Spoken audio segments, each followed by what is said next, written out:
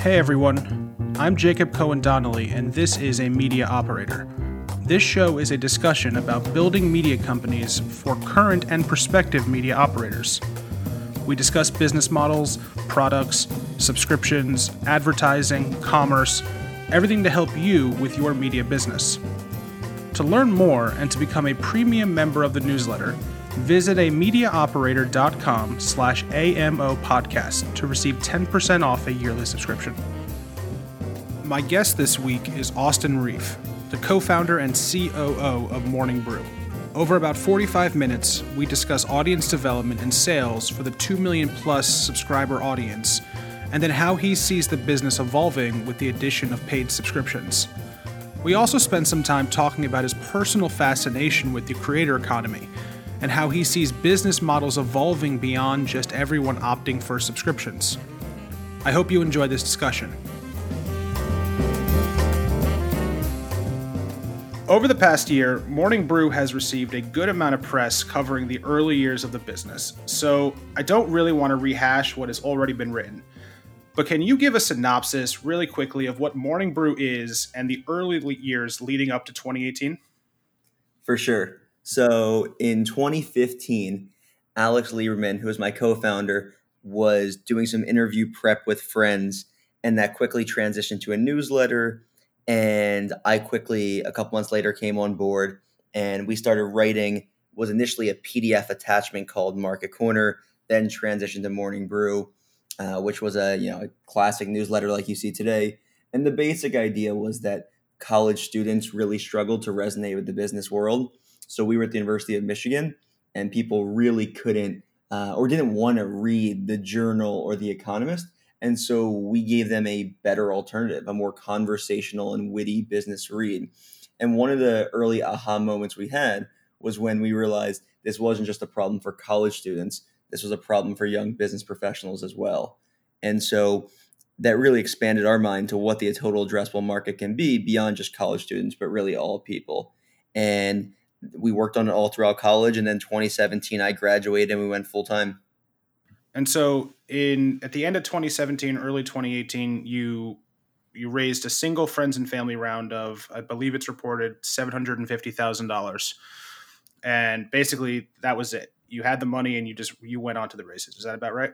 Yes, that's right. So from 2015 to 2017, that's when a bunch of the big media companies raised massive rounds. And so for those couple of years, we always thought, we'd graduate and we'd raise big rounds. And that was very attractive. It was pretty fortunate that we weren't able to raise everything. We didn't want to raise in those 2 years because we were college students and it was still a side project. And by 2017, our vision for the future of the business was very different, at least from a capital perspective. We wanted to create, or we thought we could create, a business that functioned off of very little capital and got to profitability early, and that gave us optionality, and that played out.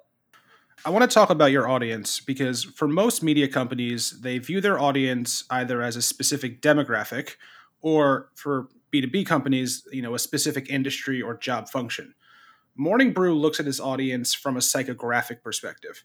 Can you explain what that concept of a psychographic audience means? Yeah, so our audience is pretty wide. So it's not, like I said before, initially it was college students, but it's expanded beyond that. It's not just a single job function. So the way we like to talk about it is that it's a psychographic of person. We call it the modern business leader. It is the young, intellectually curious business professional, people who are always looking to learn more or to get smarter, and that is who we write for. And so that's who we've been writing for since day one. We like to think about it as this imaginary person who is intellectually curious, but also not too serious. And we've kind of painted the picture internally about who this person is. And that's helped guide the way we write and the way we think about launching new products or talking to advertisers, is about this intellectually curious, hungry, driven person. As you and I have spent a lot of time talking about distribution being probably one of the most important parts of building a media business, besides actually having cash flow coming in, into the bank. Going from 2018, you raised your round, you started growing your audience really aggressively, 2019, 2020. How has your audience development evolved over the years?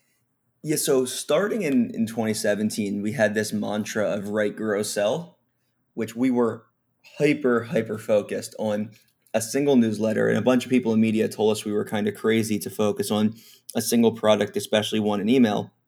But all we cared about was just growing our audience, and not just growing our newsletter, just absolute numbers. We, for the longest time, we actually had what we called the Great Wall of Opens, and every single day we would track at 11 a.m. how many daily opens we had, because that's all we cared about, was just people engaging and opening with the newsletter. And so for a very long time, that was it. Every single day, daily opens, that's all that mattered. As we've grown, and we're still in this transition now, the transition from single product to media company, we have multiple KPIs. So, we track podcast downloads of business casual, we track retail brew readers, but we just think about them in very different ways. We really care about, who the person is way more for the retail professional. So we want to make sure that they are retail professionals, and it's not just a random morning brew reader reading, but someone that really cares and is in the retail profession. So as we continue to grow, audience development and growth as a whole, which at Morning Brew are in the same org, is going to continue to evolve and view things differently. And my goal over the next few years is that we're tracking a bunch of KPIs and we're thinking more about the Morning Brew ecosystem and less about a single newsletter. When you're a small company or you're a small product, there are certain tactics that you do to grow your audience that might not work as you get larger. Have there been examples of specific audience development tactics that simply just don't work anymore, that when you were in 2017, 2018 were really great drivers of new newsletter signups? I'm trying to think. I don't think anything doesn't work anymore because we were small and now we're big. I think there are a lot of things that are just less effective proportionally speaking. So, for example, uh, we used to uh, buy a bunch of ads in other newsletters, and we still do that. It's still an effective way for us to grow, but we were really early. That was one of the very early insights we had, and that in 2018, our big growth year, that was huge for us, and that was big. But these other newsletters haven't scaled with us, so a combination of exhausting those newsletters and them not scaling means it's just less effective for us on a percent basis. So we try to look for new things and new insights, and that's what we're. I'm definitely, to your point, distribution minded, and I'm always thinking and looking for the next. I don't like the word growth hack, but the next opportunity.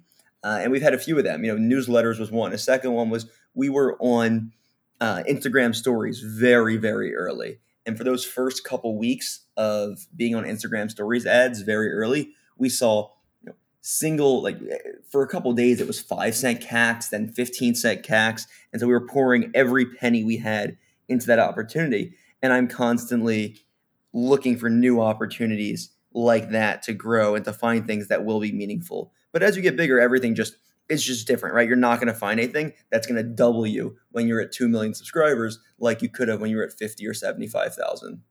Do you find now that you are at 2 million subscribers that your CACs have been increasing to the point that you need to find new tactics, or are all your channels still driving pretty sufficient growth for your internal KPIs?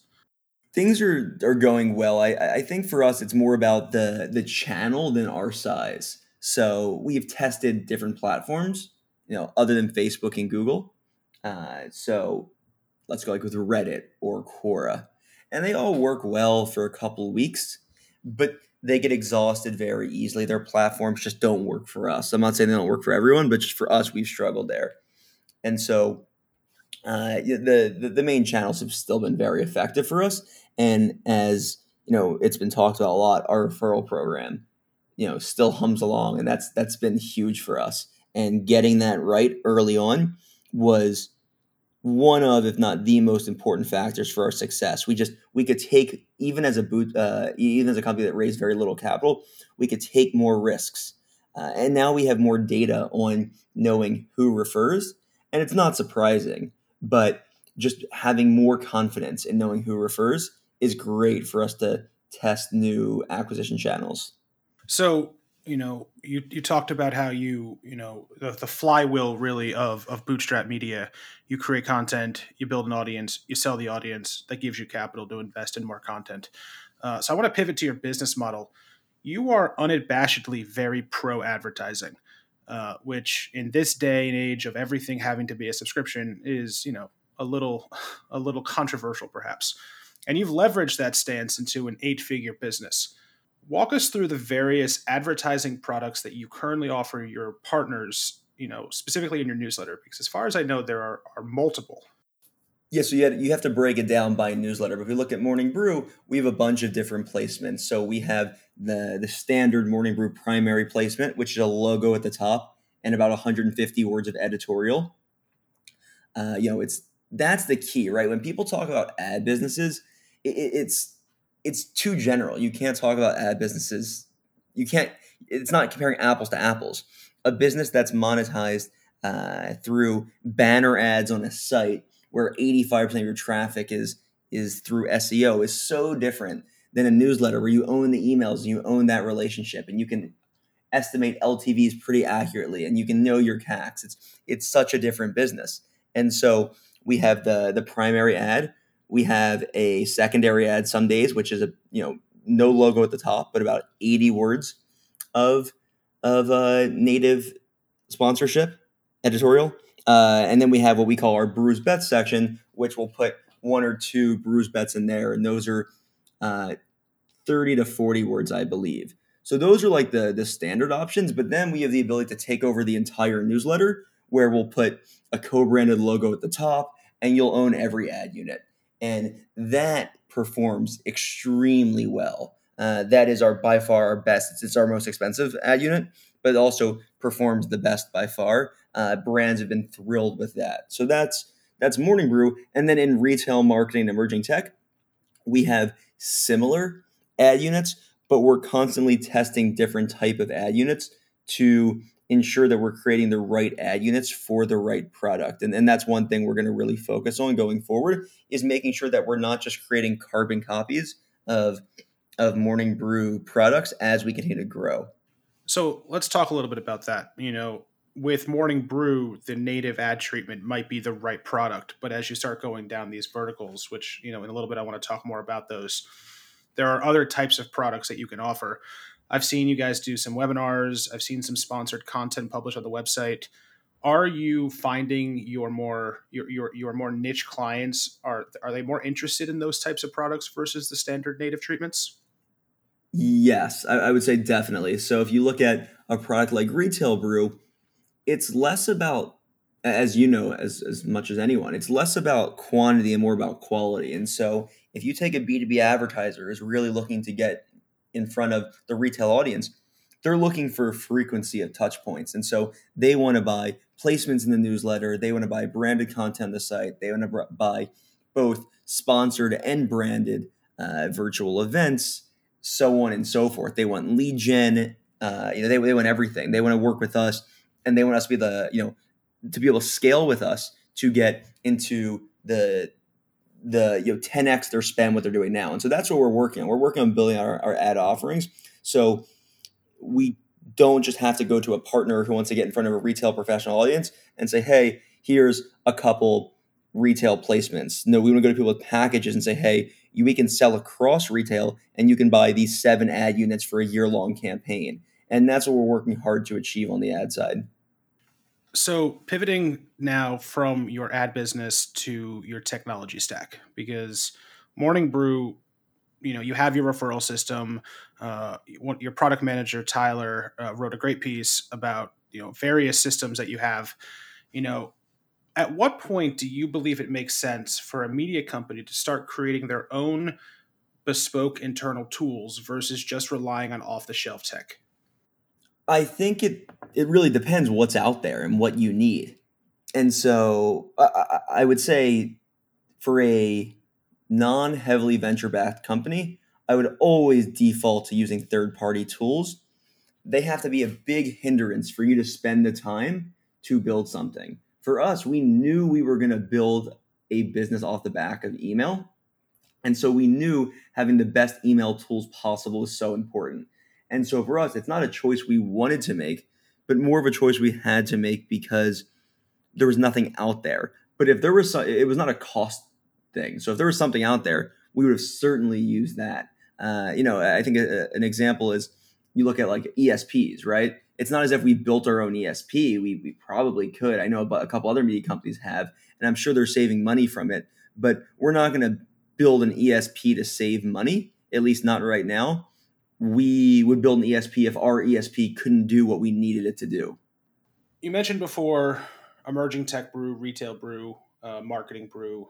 At one point, you even had a political newsletter, though it does look as if that has been shut down. What is the logic? Like, how when you started launching these verticals, what was the business plan around them?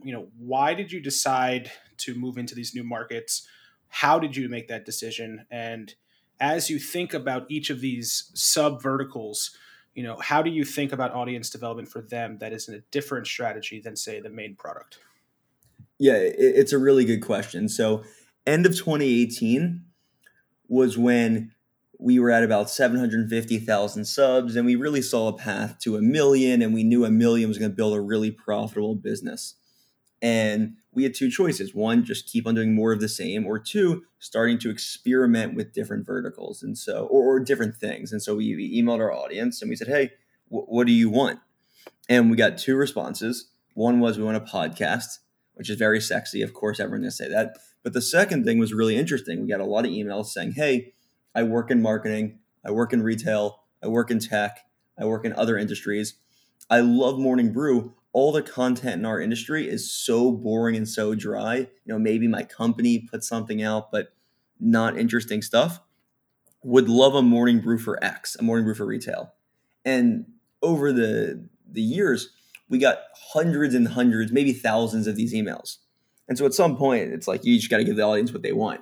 So I had learned from people like you and people like Sean over at Industry Dive and a few other companies that B2B media, if done well, can be a good business model. And so we took a stab at it. We didn't make a massive investment in it. We hired a writer and we saw what happened and we saw success. And we've continued to grow them out. We just launched our third and we're seeing really good success. And it's pushing us to think differently about the B2Bs than we did the B2Cs or than we did Morning Brew. And we continue to think differently. And I think they've been really successful. But for us, it's really day one with the B2B properties. We have so much room to grow in nurturing those audiences, building more products. We definitely don't want to just be a newsletter company. And within the verticals, we certainly don't want to be. And so, like you mentioned before, we've launched a few virtual events and other things. But in 2021, we're really doubling down on the B2B verticals from a personnel perspective to make sure we're creating the right quantity and types of content and then serving our advertisers in the best possible way. And then in terms of audience development, as you asked, for us, like I said before, it's definitely a game of ensuring we have the right people reading and not quantity. So whereas Morning Brew, we still track opens every single day. We definitely track that for retail, marketing, and emerging tech, but it's more who is opening and how often are they opening and how are they engaging. And for us, it's pretty cool to do a virtual event because we get to gather information. We get to see not only who's opening, but who's actually engaging enough to sign up for a virtual event. And we were shocked the first time we ran a virtual event how the quality of people reading was incredible. And it just gives us a lot of optimism for the future that we really can build awesome B2B properties in our same tone, style, format, and design. One of the other requested products was a podcast, and you have launched a podcast. It's very clear that you have a celebrity on your hands there. How do you view the relationship between the podcast and the newsletter? Are they truly separate products? Do they complement each other? Has it helped with audience development and or sales? Yeah, so first and foremost, Kinsey is a star. Kinsey's incredible. And we lucked into that. We did not hire her to be a podcast host. We hired her to be a business writer. And I think we hosted a panel and Kinsey hosted. And afterwards, and I was pretty against podcasts at the time. And we're like, we have to launch a podcast. She's incredible. And so we launched Business Casual, and it's been great. I don't see it as an extension of Morning Brew. I see it as another property engaging the same psychographic of person in a different format, in a little bit different of an environment, right? It's a 25, 30-minute podcast versus the newsletter is a 5-minute read, but it still hits that modern business leader. If you're a curious, an intellectually curious person, you want to not only read 5 minutes of news in the morning, but you also want to listen to Kinsey interview Ray Dalio or Adina Friedman, the CEO of the NASDAQ, or any of the other incredible people we've had on the podcast. And so we're starting to capture a little bit more of people's time. I'm pretty bullish on not just podcasts. And again, we've talked about this a lot, but I view podcasts not as a product, but just as a really interesting way to convey a brand. And as we launch more brands, I think a podcast is a great way to do that. And obviously, we are not the first company to do this. Crooked's done this really well, so has Barstool, but they leverage audio and social to really build brands. And then once you build affinity, you move people around. And I think that's something that's really attractive for us. And we've proven that out with Business Casual. And that's something we're going to invest in further in 2021 as well. Is there a future with Business Casual where it becomes a full-blown video exercise, or are you going to not make the mistake that every other media company makes and enter video? So I actually don't think it is a mistake to enter video if you do it in the right way. So I view video very much as a barbell. You either create incredibly high quality video, like movies or Netflix shows, or you create video that costs you $0. And that's the type of video we want to create. It's unfortunate that COVID. I mean, we can do this podcast, and I'm sure it'll sound. I hope it sounds pretty good. But watching two talking heads next to each other on Zoom isn't great. But I do think there's an opportunity to enter video as a brand building play if you're creating really low cost video, leveraging the talent you have and leveraging the guests that come on your podcast. So I think video as a byproduct of a podcast is great. And then what is the other video that you can shoot on your iPhone that you can post on social to, get more impressions, more repetition with your audience. I mean, the cost of creating content right now is so low that you're at such a disadvantage if you're not out there creating content, iterating, and see what works and what doesn't. And our goal, at least on the B2C side of the business, is to speed things up and move faster and test what works and what doesn't and double down on what works. So going back to the verticals, again, right now you've got 3 vertical newsletters. You're bringing on more staff in 2021 to kind of go deeper on those. Do you view the business really just being a handful of verticals that you go very deep on, or could you see a future where you've got 10 or 15 of these? It's a good question, something we talk a lot about. Right now, we're focused on going deeper. So I don't know the eventual number. I would say it's probably not 15. I would say it's closer to 5 or 7.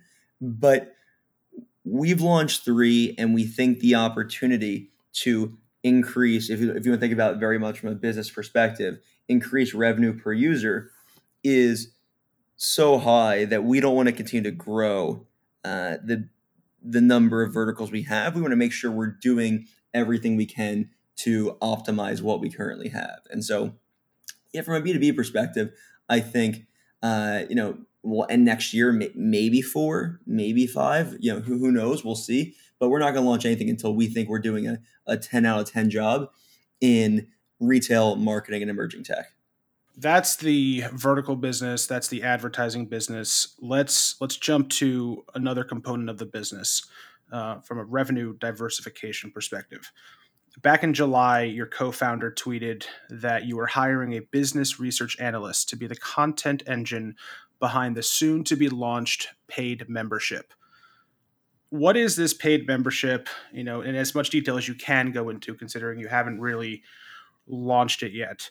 And how do you see Morning Brew, the company, evolving to support that? Because a subscription business is different than an advertising business. Wow, I really didn't expect you to come with the receipts there. You come with the actual tweet itself. I respect the prep work. Uh, it's a good question.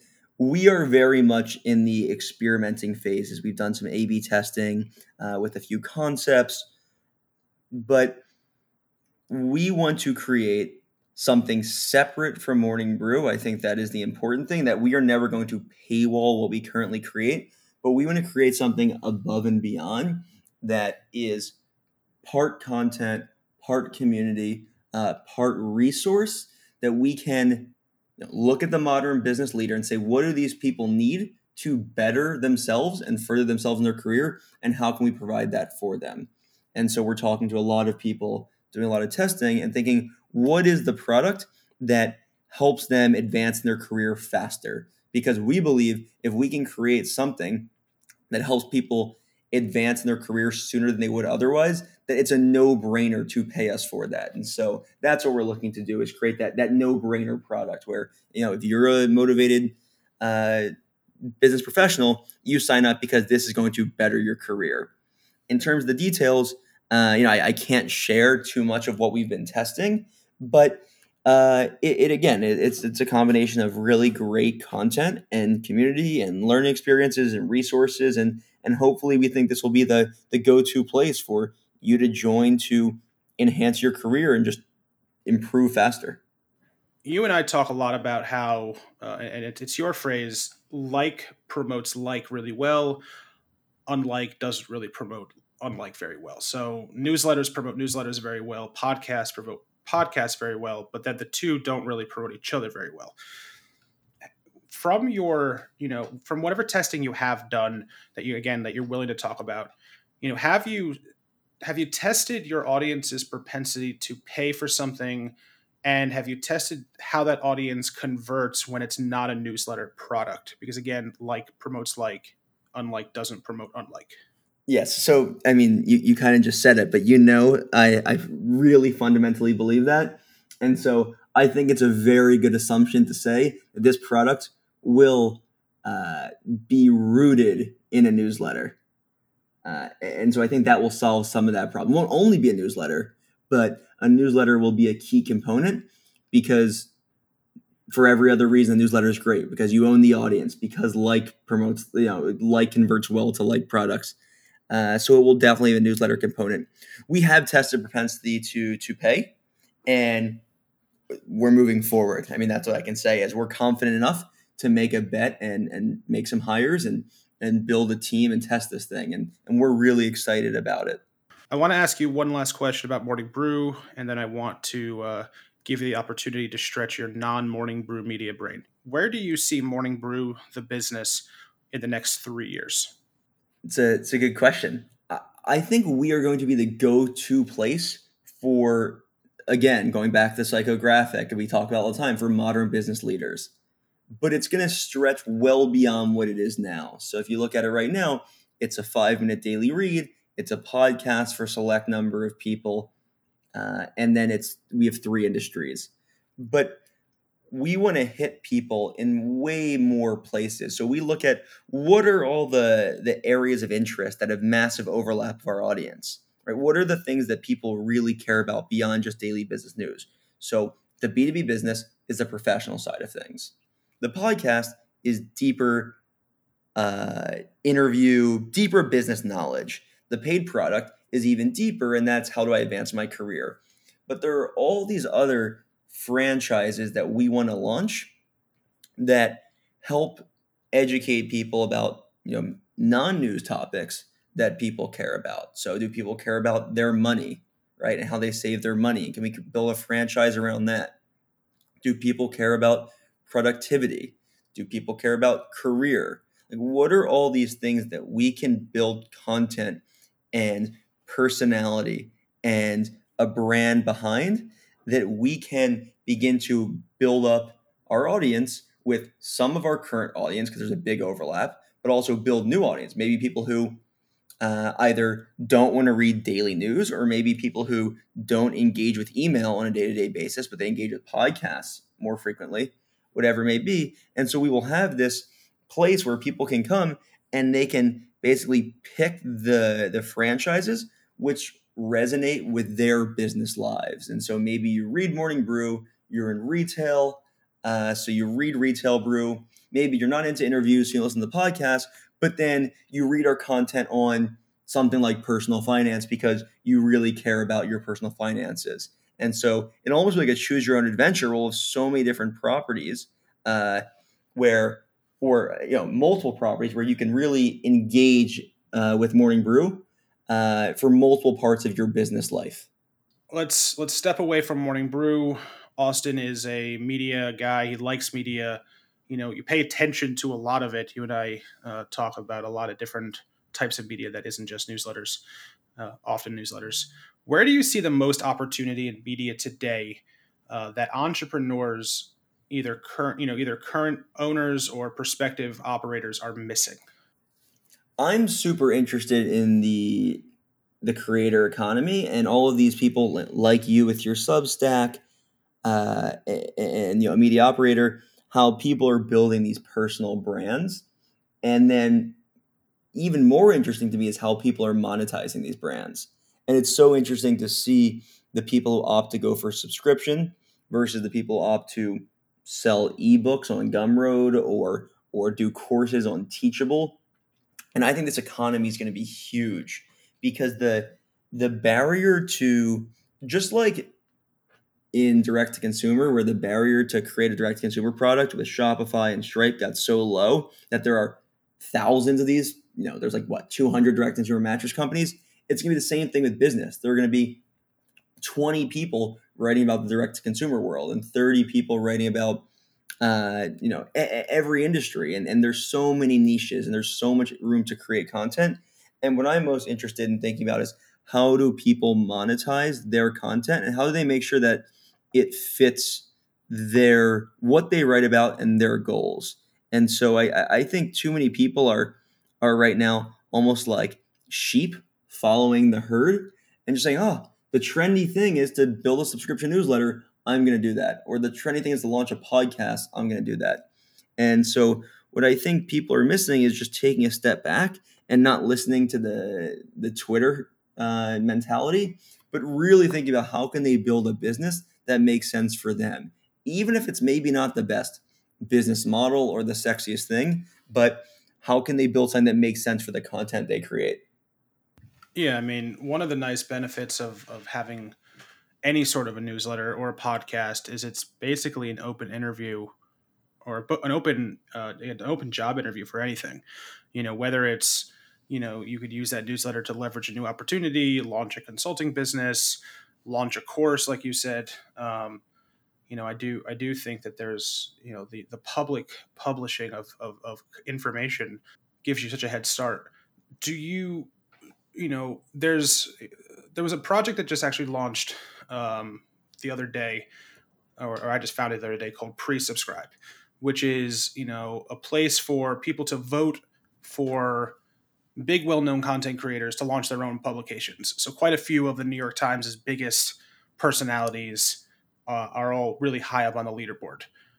Do you see this decentralization of media taking place, where a lot of these legacy media reporters and personalities will branch off and launch their own businesses? Or do you think that more of this creator driven economy will be more from people who might not be really well known yet and are sort of trying to use that as an opportunity to kind of push their way up?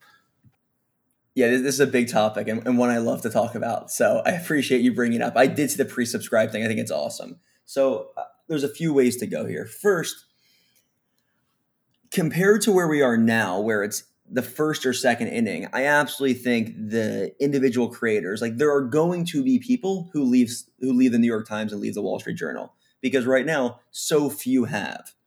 a few big names have, and that made a big splash. But in the grand scheme of things, we're so early. These companies, right? Whether it's Substack or even like the Patreons and even the Gumroads, right? They're 5 or a couple. They're not that many years old, and so we're in the very early innings, and it's just now getting more and more accessible.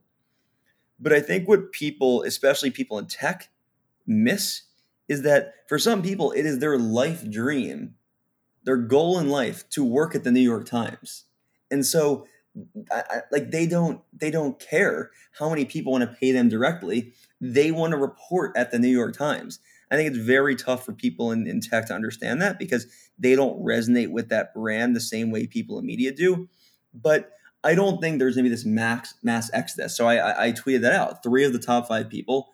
It was Taylor Lorenz, it was Mike Isaac, and I can't remember the third one. It may have been Maggie Haberman, but I'm not positive. But anyways, and I don't know any of them that well personally, but maybe these people just want to work at the New York Times because they love the New York Times, and that's totally fine.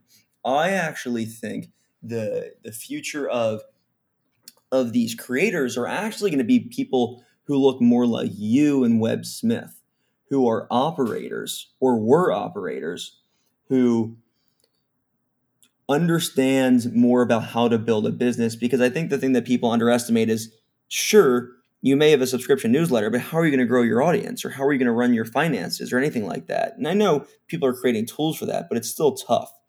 And so I think these former operators are going to start creating these individual companies, and they're going to build them multi-tiered like you are, with a newsletter, with a podcast, like Webb has his higher dollar community, and really build out that stack of products from free to lower dollar to subscription.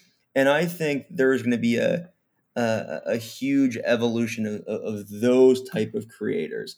I think the last thing about those people is they're really connected in the space they just worked in. And so, like, there's, him, his name's Lenny. I believe he worked at Airbnb. I don't know him personally, but I read his newsletter. It's great. And he had this unbelievable advantage, which is he's writing about growth now, and he worked in growth, and all his friends and his coworkers were in growth. And so they're all going to share and sign up for his newsletter. And so, and his content's great. This is not discounted content at all. It's awesome. But the head start he had was pretty incredible because he's writing about a space where he knows people are going to support him early on.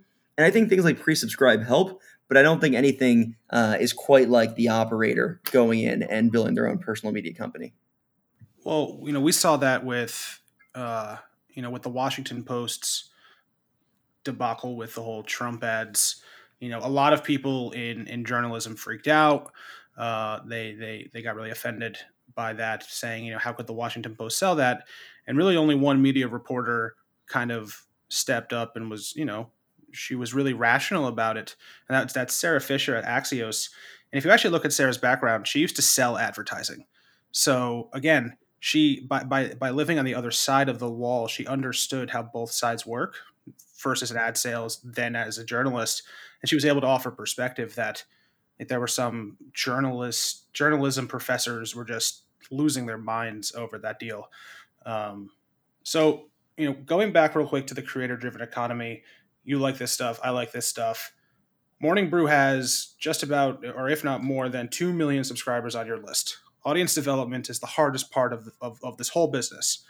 Have you guys ever thought about incubating some of these creators and using your tech stack, your audience, your sales abilities to sort of, like I said, incubate multiple creator-driven economies or publications? Yeah, absolutely. And that 100%. That is where we're heading, and that is to some extent that's what we've done with our properties now. They're not. We didn't bring on big names.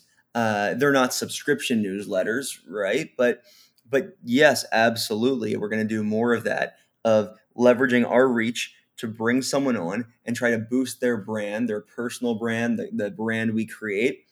I absolutely think Morning Brew is going to be the hub, and we're going to have a ton of different spokes, and that's kind of what I was getting at before, which is some of the spokes are going to be retail, marketing, emerging tech, but others are going to be other podcasts. We're launching another podcast that's going to be very much personality driven. It's going to be two hosts, talking more about the business world and the investing world, and more of a, almost like a next generation Mad Money type of way. And we're really excited for that. And so, absolutely, I think it's the world is going towards. Some people believe the world is going towards creators. I believe the world is going more towards the combination of creators and brand. And no one talks about this better than JD over at the Washington Post. And he likes to compare it to music labels. I think it's a good analogy, the way he talks about that.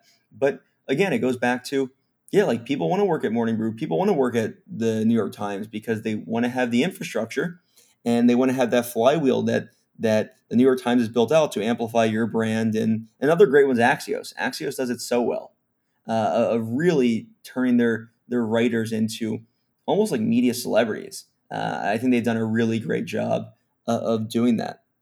It's amazing to think that how many years Morning Brew's been around, considering, I really only found it about a year and a half ago. But starting in college, going through those early years, growing astronomically to the point that you are now an 8-figure business, profitable, raised a single round, all very good success stories. But what really makes an entrepreneur is how they make mistakes and how they learn from them.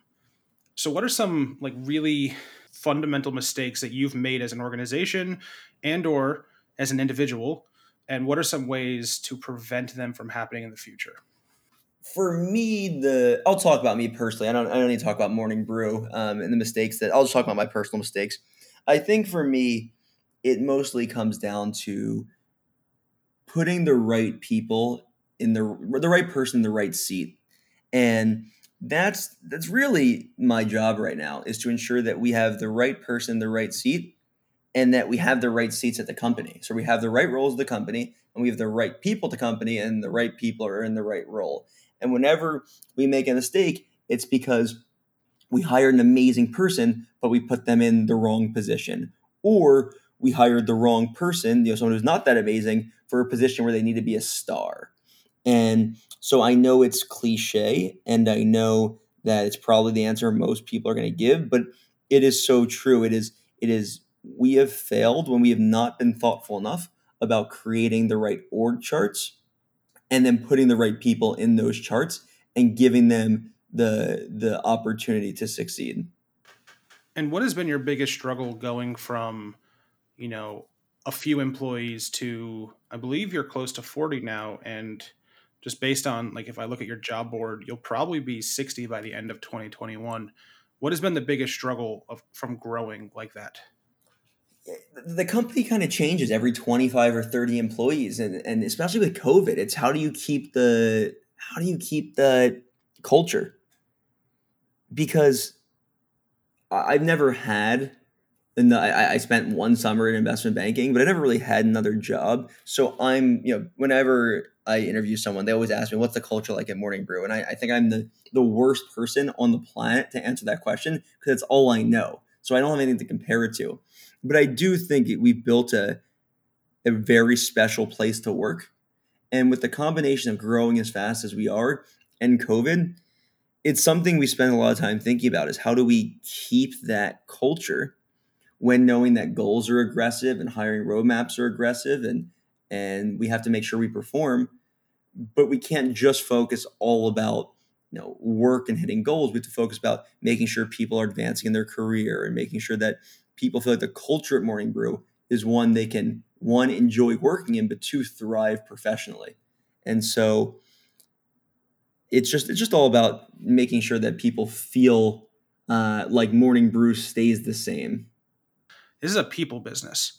It's not, in software, you can build systems and you can build, code that will do a lot for you. In the media business, it's all about people.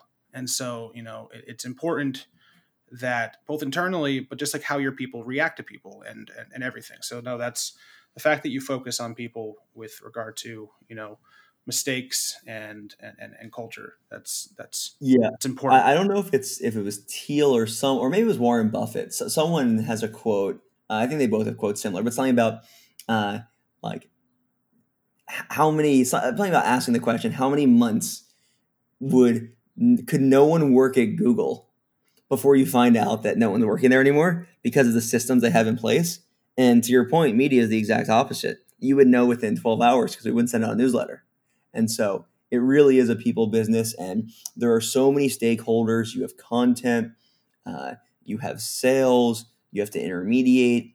And to your point, it's a challenge. You have to make sure that everyone understands the core values of the company, or else there are going to be so many conflicts that arise. All right. So my last question is, one of the hopes with a media operator is that, current but also prospective media operators, listen, they learn, and perhaps decide to launch a media business because it really isn't a fun field to work in. What is some advice you would offer somebody to be successful in media, and how to thrive in this sort of a business, either as an employee, but more importantly, as someone looking to launch a business? There's really no magic bullet, right? I think it is a few things. So I'll talk about what we've done, right? It's build an obsessive audience. If you don't have an obsessive audience, it doesn't matter. I'm trying to think of a single media company who's not been around for 100 years. Take all them away, even though all they do have obsessive audience, or most of them. But if you don't have an obsessive audience who really cares about your product, nothing else matters. And so we can talk about fundraising and like my thoughts on media fundraising, how you shouldn't raise much capital, but none of that actually matters if you don't have an audience that if you didn't send out your content the next day, they wouldn't care about. And if you look at the best media companies out there, the ones that are performing the best, it's that people actually care what they're talking about. And I think one of the best ways to do that is starting very niche and starting small. And yeah, it's really tough for if I want to start a new company, to start a company and talk about, like, I don't know, like business analysis, right? People do that really, really well. So maybe I would start analyzing, to your point, media businesses, to what you're doing, or analyzing software businesses, to go niche and build an audience that actually cares. Because ultimately, business model doesn't matter. People don't matter. Like, nothing matters if people don't actually care about your content. If you enjoyed this episode, hit subscribe and give it a 5-star rating with your thoughts. If you want even more, sign up for the newsletter at amediaoperator.com. Each Tuesday, I analyze the latest media news. And on Fridays, I do deep dives into specific strategic and tactical topics about building media businesses. Thanks for listening, and see you next week.